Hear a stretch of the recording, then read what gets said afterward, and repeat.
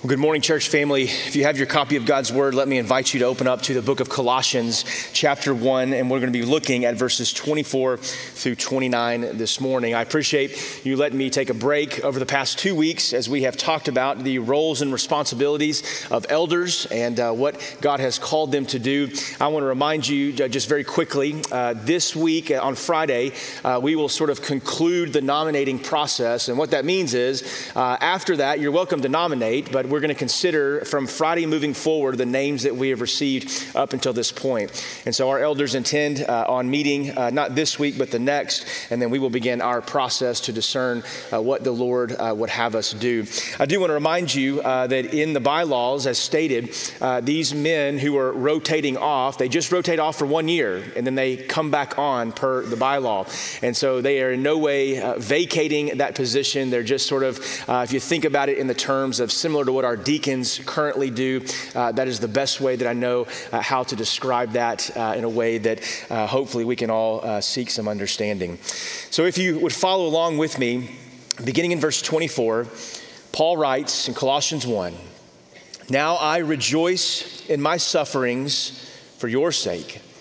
And in my flesh, I am filling up what is lacking in Christ's afflictions for the sake of his body, that is, the church, of which I became a minister according to the stewardship from God that was given to me for you to make the word of God fully known. This mystery hidden for ages and generations, but now revealed to his saints. To them, God chose to make known how great among the Gentiles are the riches of the glory of this mystery, which is Christ in you, the hope of glory. Him we proclaim, warning everyone and teaching everyone with all wisdom, that we may present everyone mature in Christ. For this I toil, struggling with all his energy, that he powerfully works within me." This is the word of the Lord for us this morning. As many of you know, today, 21 years ago today, as a matter of fact, we remember, many of us, where we were, what we were doing when we saw the tragic events of September 11th unfold. We watched at times with horror and shock and awe as we processed what was going on before us. We watched as men and women ran into those burning buildings, only never to return. We saw the heartache.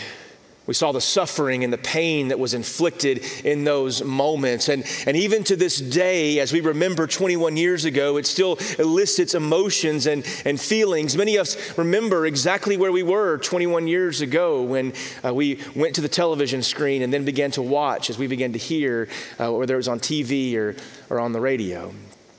And we are a people that is acquainted with visually seeing suffering and hardship. It's one thing to suffer in those terms and in those contexts, but yet there are times in which God will call his people to suffer for his name's sake, to suffer for his gospel, to suffer for his glory. And there's always a reason in the midst of that. Us having an understanding of a theology, if you will, of suffering and how that informs our own hearts and our own personal walks. See, because you see, it's not a matter if you will ever suffer, if you have suffered. The question before you is at some point in your life, you will endure hardships and tribulations. You will experience suffering in your own life.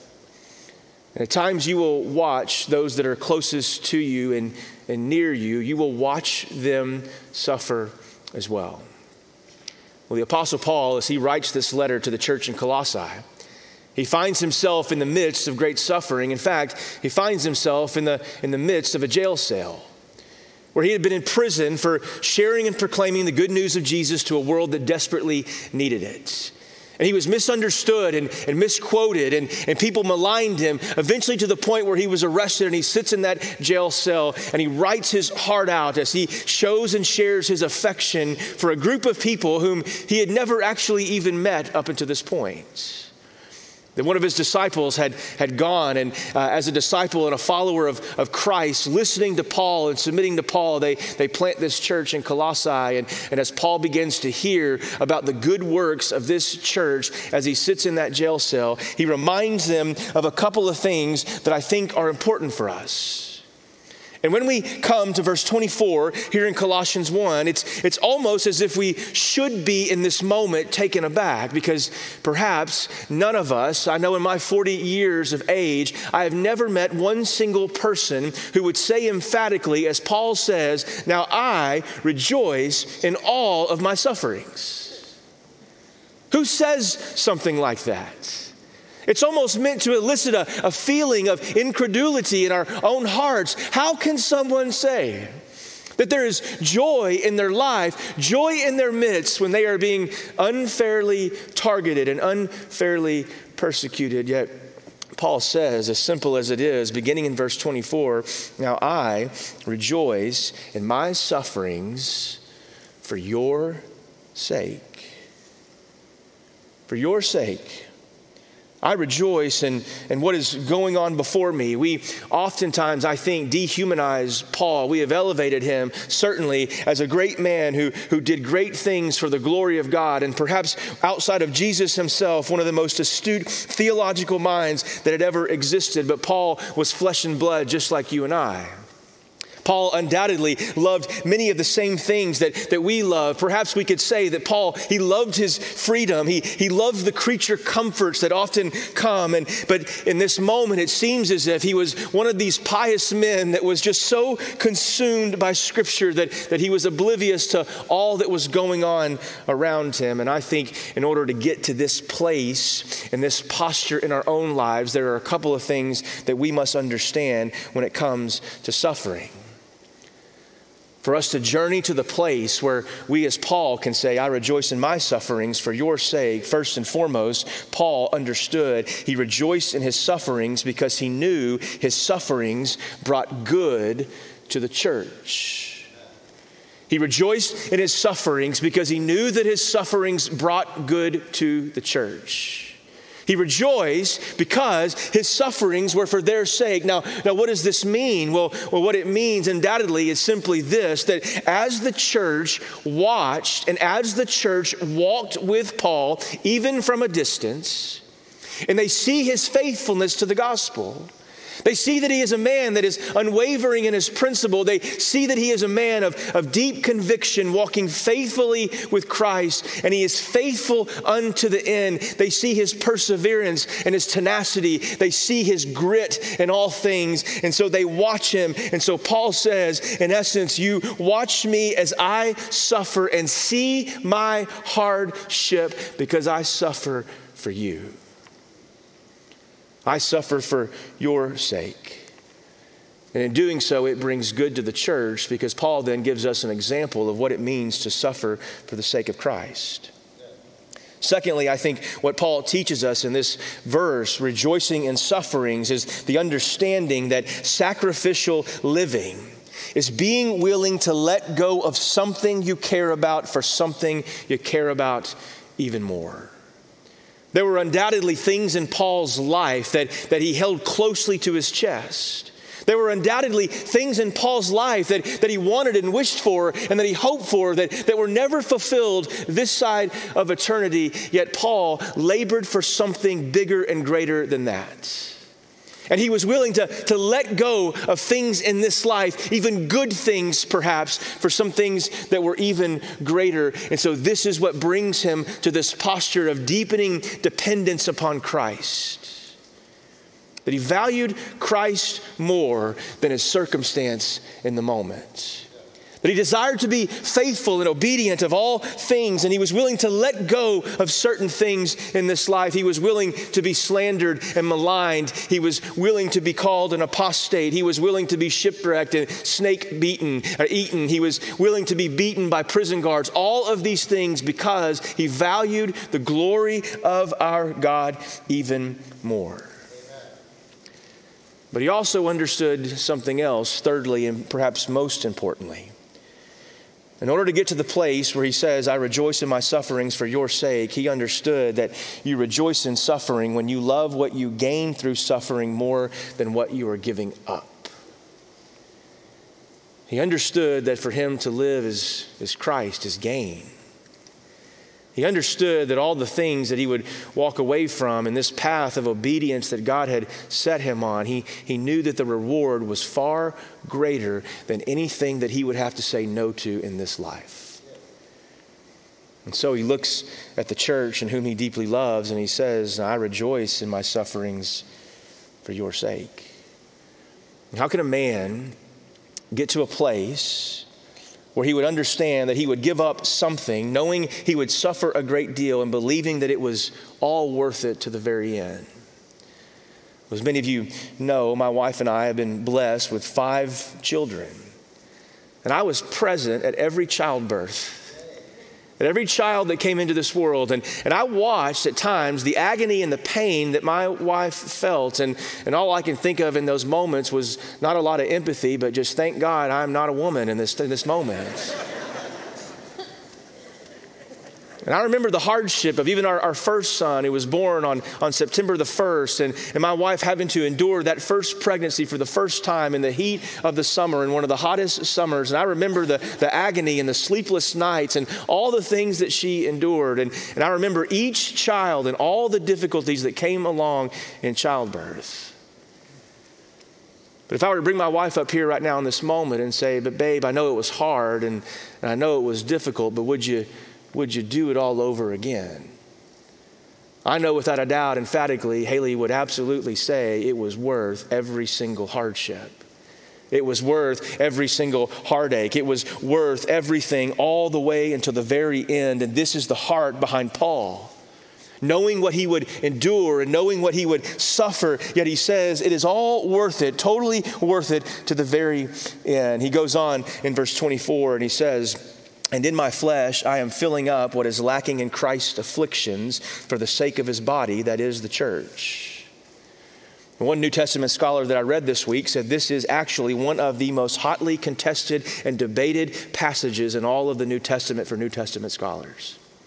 What could Paul possibly mean by simply saying, I am the one, the Apostle Paul, a man, flesh and blood, I am filling up what is lacking in Christ's afflictions? And some through the ages have used this verse to minimize the atonement and the sufficiency of the death of Christ. That perhaps his death wasn't sufficient, and so now it's being fulfilled through Paul or perhaps through others, and we would reject that outright. Jesus has done everything necessary and required to save and to reconcile and to redeem his people today. His death was absolutely 100% sufficient for you and me in this moment. It was absolutely sufficient for us in all of our deepest and darkest needs. But what does he mean in the midst of this? In another sense, it means simply this idea that this saving act of Christ is not complete ultimately until we hear about it. Until the good news gets to the people that are far from God, how can it be good news for them? Martin Luther famously said at one point, it wouldn't matter if Jesus died 1,000 times if no one ever heard about it. And so what Paul is saying here in this moment, I am filling up what is lacking in Christ's afflictions for the sake of his body, for the sake of his church. Christ's sufferings are not fully complete in the fullest sense until you hear and until you respond. And what Paul says is, if it takes my suffering, my imprisonment to bring that to pass, I, Paul, will gladly go through all sorts of affliction and hardship and toil for your sake and for the sake of the church. You see, in one sense, we have been called to sit in the midst of this world's sufferings and rejoice at the world and the joy to come. We sit in the midst of a culture today that many of them mourn the events 21 years ago on September the 11th. They are well acquainted themselves with sorrow and hardship. And we have been called to come alongside those men and women, particularly those that are far from him, and to be someone that they can run to and that we can console and that we can minister the gospel to. We have been called to sit in the midst of difficulties within this world, yet in the midst of those difficulties, God has said, rejoice at the joy that is coming. Because this time and this earth, this ultimately is not your home and it's not my home. We live for another home. We live for another place. We long for another kingdom to be fulfilled, not just in heaven, but here on earth as well. Verse 25, Paul goes on and he says, of this church of which I became a minister according to the stewardship from God that was given to me to make the word of God fully known. Now, some translations render that word stewardship there in verse 25. They'll say a word and use the word commission. And I think the word commission perhaps better portrays it, but both of these words are emphasizing the same thing. In essence, God has entrusted Paul in this moment just as he has entrusted you. And he has given you something. The keys to the kingdom, if you will, the gospel of Jesus, that those who are far from God, that through repentance and faith can come to know God. God has entrusted you with this message. He has made you a steward. He gave it to you so that you can give it to someone else. That you would be his hands and that you would be his feet. That you would leave this place today sent out as a people that have been commissioned by God with the heart for the same things that God has a heartbeat for. To see the lost saved. To see those who don't know him redeemed and reconciled to our Heavenly Father through Jesus. To go to the uttermost parts of the world on mission. To go to the dark places, to let God call and spur our hearts to go to the hard places that no one else wants to go, to the darkest places here on this earth, and to go and to be the hands and to be the feet of Jesus. He calls us to go to those places, just as he calls you to go down the street in your neighborhood and to befriend your neighbor. You know, the one that doesn't know the Lord, or perhaps the one that you don't know in this moment if they know the Lord or not. And he calls you to be an agent of reconciliation in that moment, to be a testimony of faithfulness, to embody the presence of God, of which, as Paul says, I became this minister, according to the commission and the stewardship from God that was given to me for you. Verse 26, this mystery, it's been hidden for ages and generations, but is now revealed to his saints. What once we didn't understand and what we once didn't know now has been fulfilled through the person of Jesus. And that our ministry now is to make this mystery that is no longer a mystery, it is to make it known to those that don't know him. To them, verse 27, God chose to make known how great among the Gentiles are the riches of the glory of this mystery, which is Christ in you, the hope of glory. I find that to be one of the most compelling and encouraging verses in this text this morning. You see, the mystery is not just about who Christ is, but this mystery that has now been transformed and applied deep within your hearts. This mystery, Christ, he is now in you. The hope of all glory, the hope of all things. This Christ is now in you, the hope amongst the Gentiles that was mysterious for all the ages and all the generations, now has been revealed through Jesus. And now this Christ, he takes up residence, if you will, through your union. And now you and him, you work together to fulfill the calling and the purpose that he has for your life. Christ in you, the hope of glory. I ask you this question not out of condemnation, but out of challenge. I think when I ask questions that I'm about to ask, sometimes perhaps my intention is not to condemn in this moment. And more often than not, when we feel condemned, oftentimes when we come before his word, most of the time it's because we are perhaps not doing what God has called us to do. But when we are walking faithfully with him, we hear statements like this and we don't feel condemned. We rather feel affirmed. And the statement is just simply this. How are you living your life currently in this moment? In your workplaces, in your jobs, in your homes, amongst your families? How are you living in such a way that when people interact with you and they come into your presence and they see you, they see the hope of glory, Christ in you? How would you be distinguished from any other good moral person? How would they know that you're any different, that this mystery that has been hidden for ages and generations is now in you, and that this is now the hope of glory, Christ at work in you? How are you living in such a way that people that are far from him, they know that something's different, something's changed, that you don't act the way the world does, you don't speak the way the world does, you don't live the way the world does, you don't spend the way the world does, that your heart beats for something other than this world? It's a real challenge, I think, for many of us, including myself, to not fall into the trap of just insulating myself around other believers that affirm and believe the same thing as I do. For Paul in this moment, what he is emphatically saying to the church is that our mission, the thing that God has commissioned us to, as we love and as we care for one another in the body, as we pursue being a healthy church, we then take that health and we turn it around and we go find people and we do things and we come up with events and programs and whatever those things are. We minister in the context of our small groups for the purpose of those who have yet to respond to the news that Jesus saves. Amen. That because it is well with my soul, it can be well with your soul.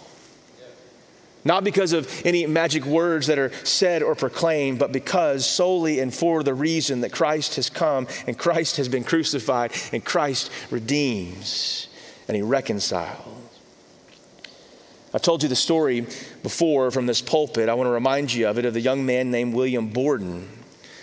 He was the heir apparent to the Borden Milk Company. And he walked away from fortune. He walked away from influence. He left all the things that he knew and held dear, and he journeyed over to Egypt as a missionary.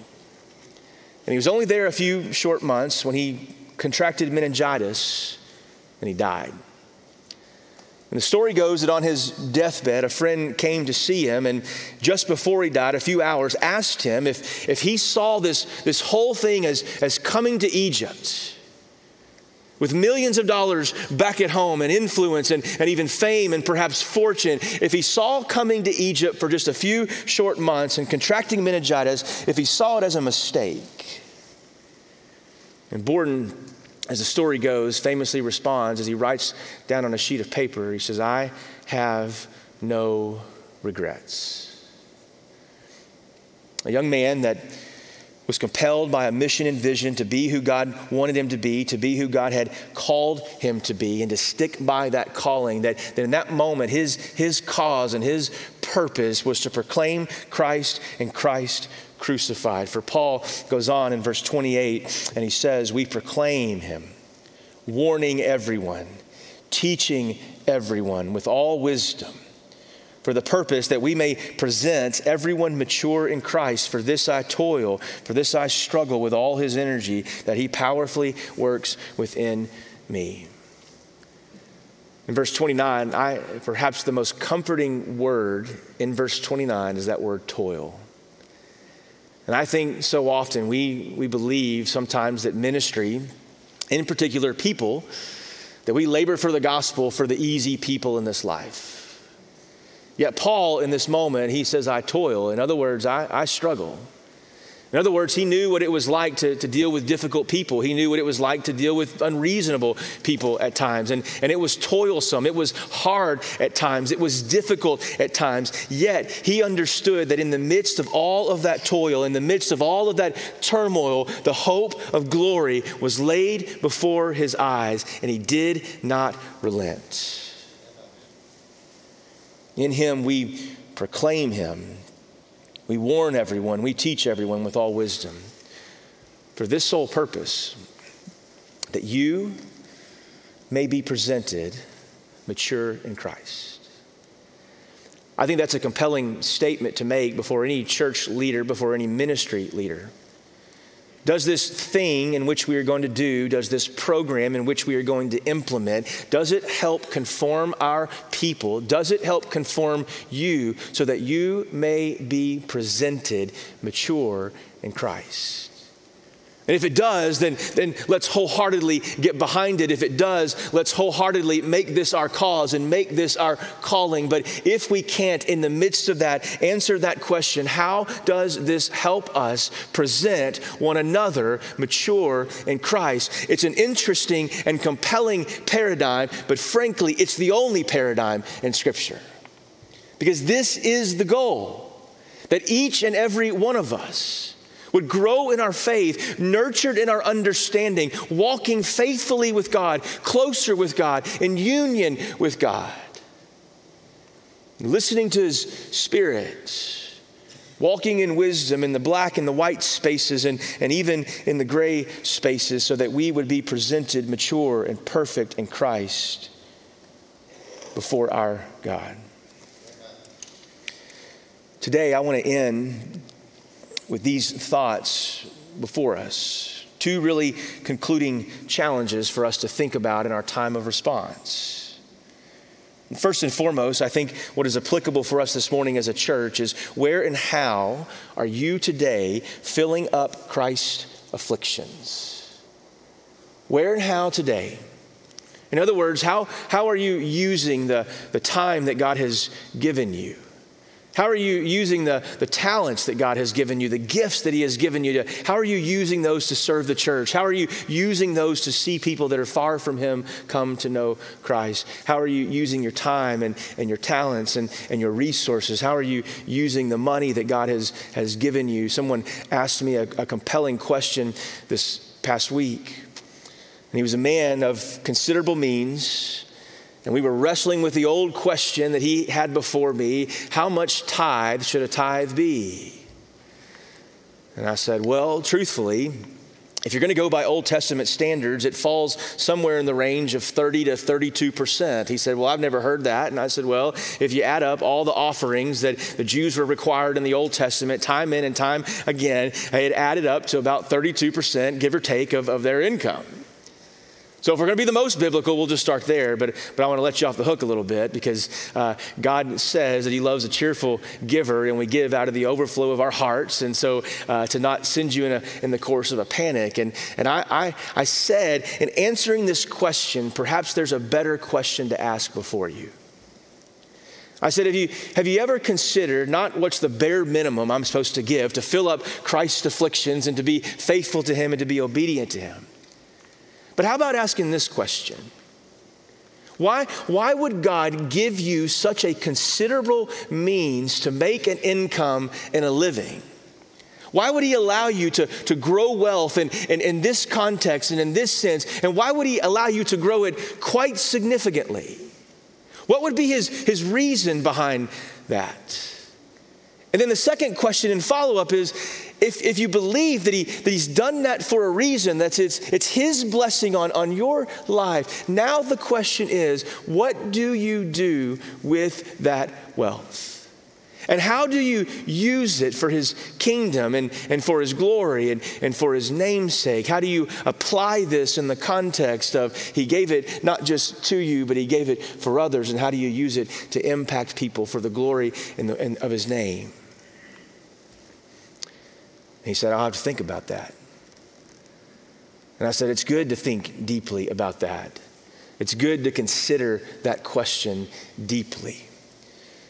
Not only do we ask in conclusion, where and how are we filling up Christ's afflictions, but secondly, I think the more obvious question is, are we stewarding what God has given you for Him? I don't just mean financial resources. I mean time. I mean gifts that He's given you. He's given some of you incredible gifts of empathy and mercy. How do you apply that empathy in the context of the local church? He's made some of you extremely merciful and nurturing. How do you apply that mercy, and how do you apply that nurturing spirit in the context of the local church to care for the people that are around you? He's made some of you wise beyond your years. You see things 4, 5, 6 steps ahead of everyone else. How has he given you that discernment to use for the local body? He has given you, some of you, the gift of encouragement and a heart for prayer. How are you using that for the gift to this local body and to enrich the kingdom that God is building, not of Travis, but his kingdom on earth that he is building here, right here in Fort Worth, Texas, right here at 800 West Berry Street at Travis Avenue Baptist Church. Pray with me. Father, we thank you for the word that you give us in the book of Colossians through the Apostle Paul, that you have made us right. Those who were once alienated before you, you have reconciled us to yourself. And so, Father, we make it our aim, as Paul does in verse 28, to proclaim you, to warn everyone, to teach everyone with kindness, with compassion, to be full of wisdom, so that we may present everyone mature in Christ. For this we toil, for this we struggle, for this is our aim. With all your energy, so powerfully at work within us. For we ask these things in the name of Christ, and God's people said,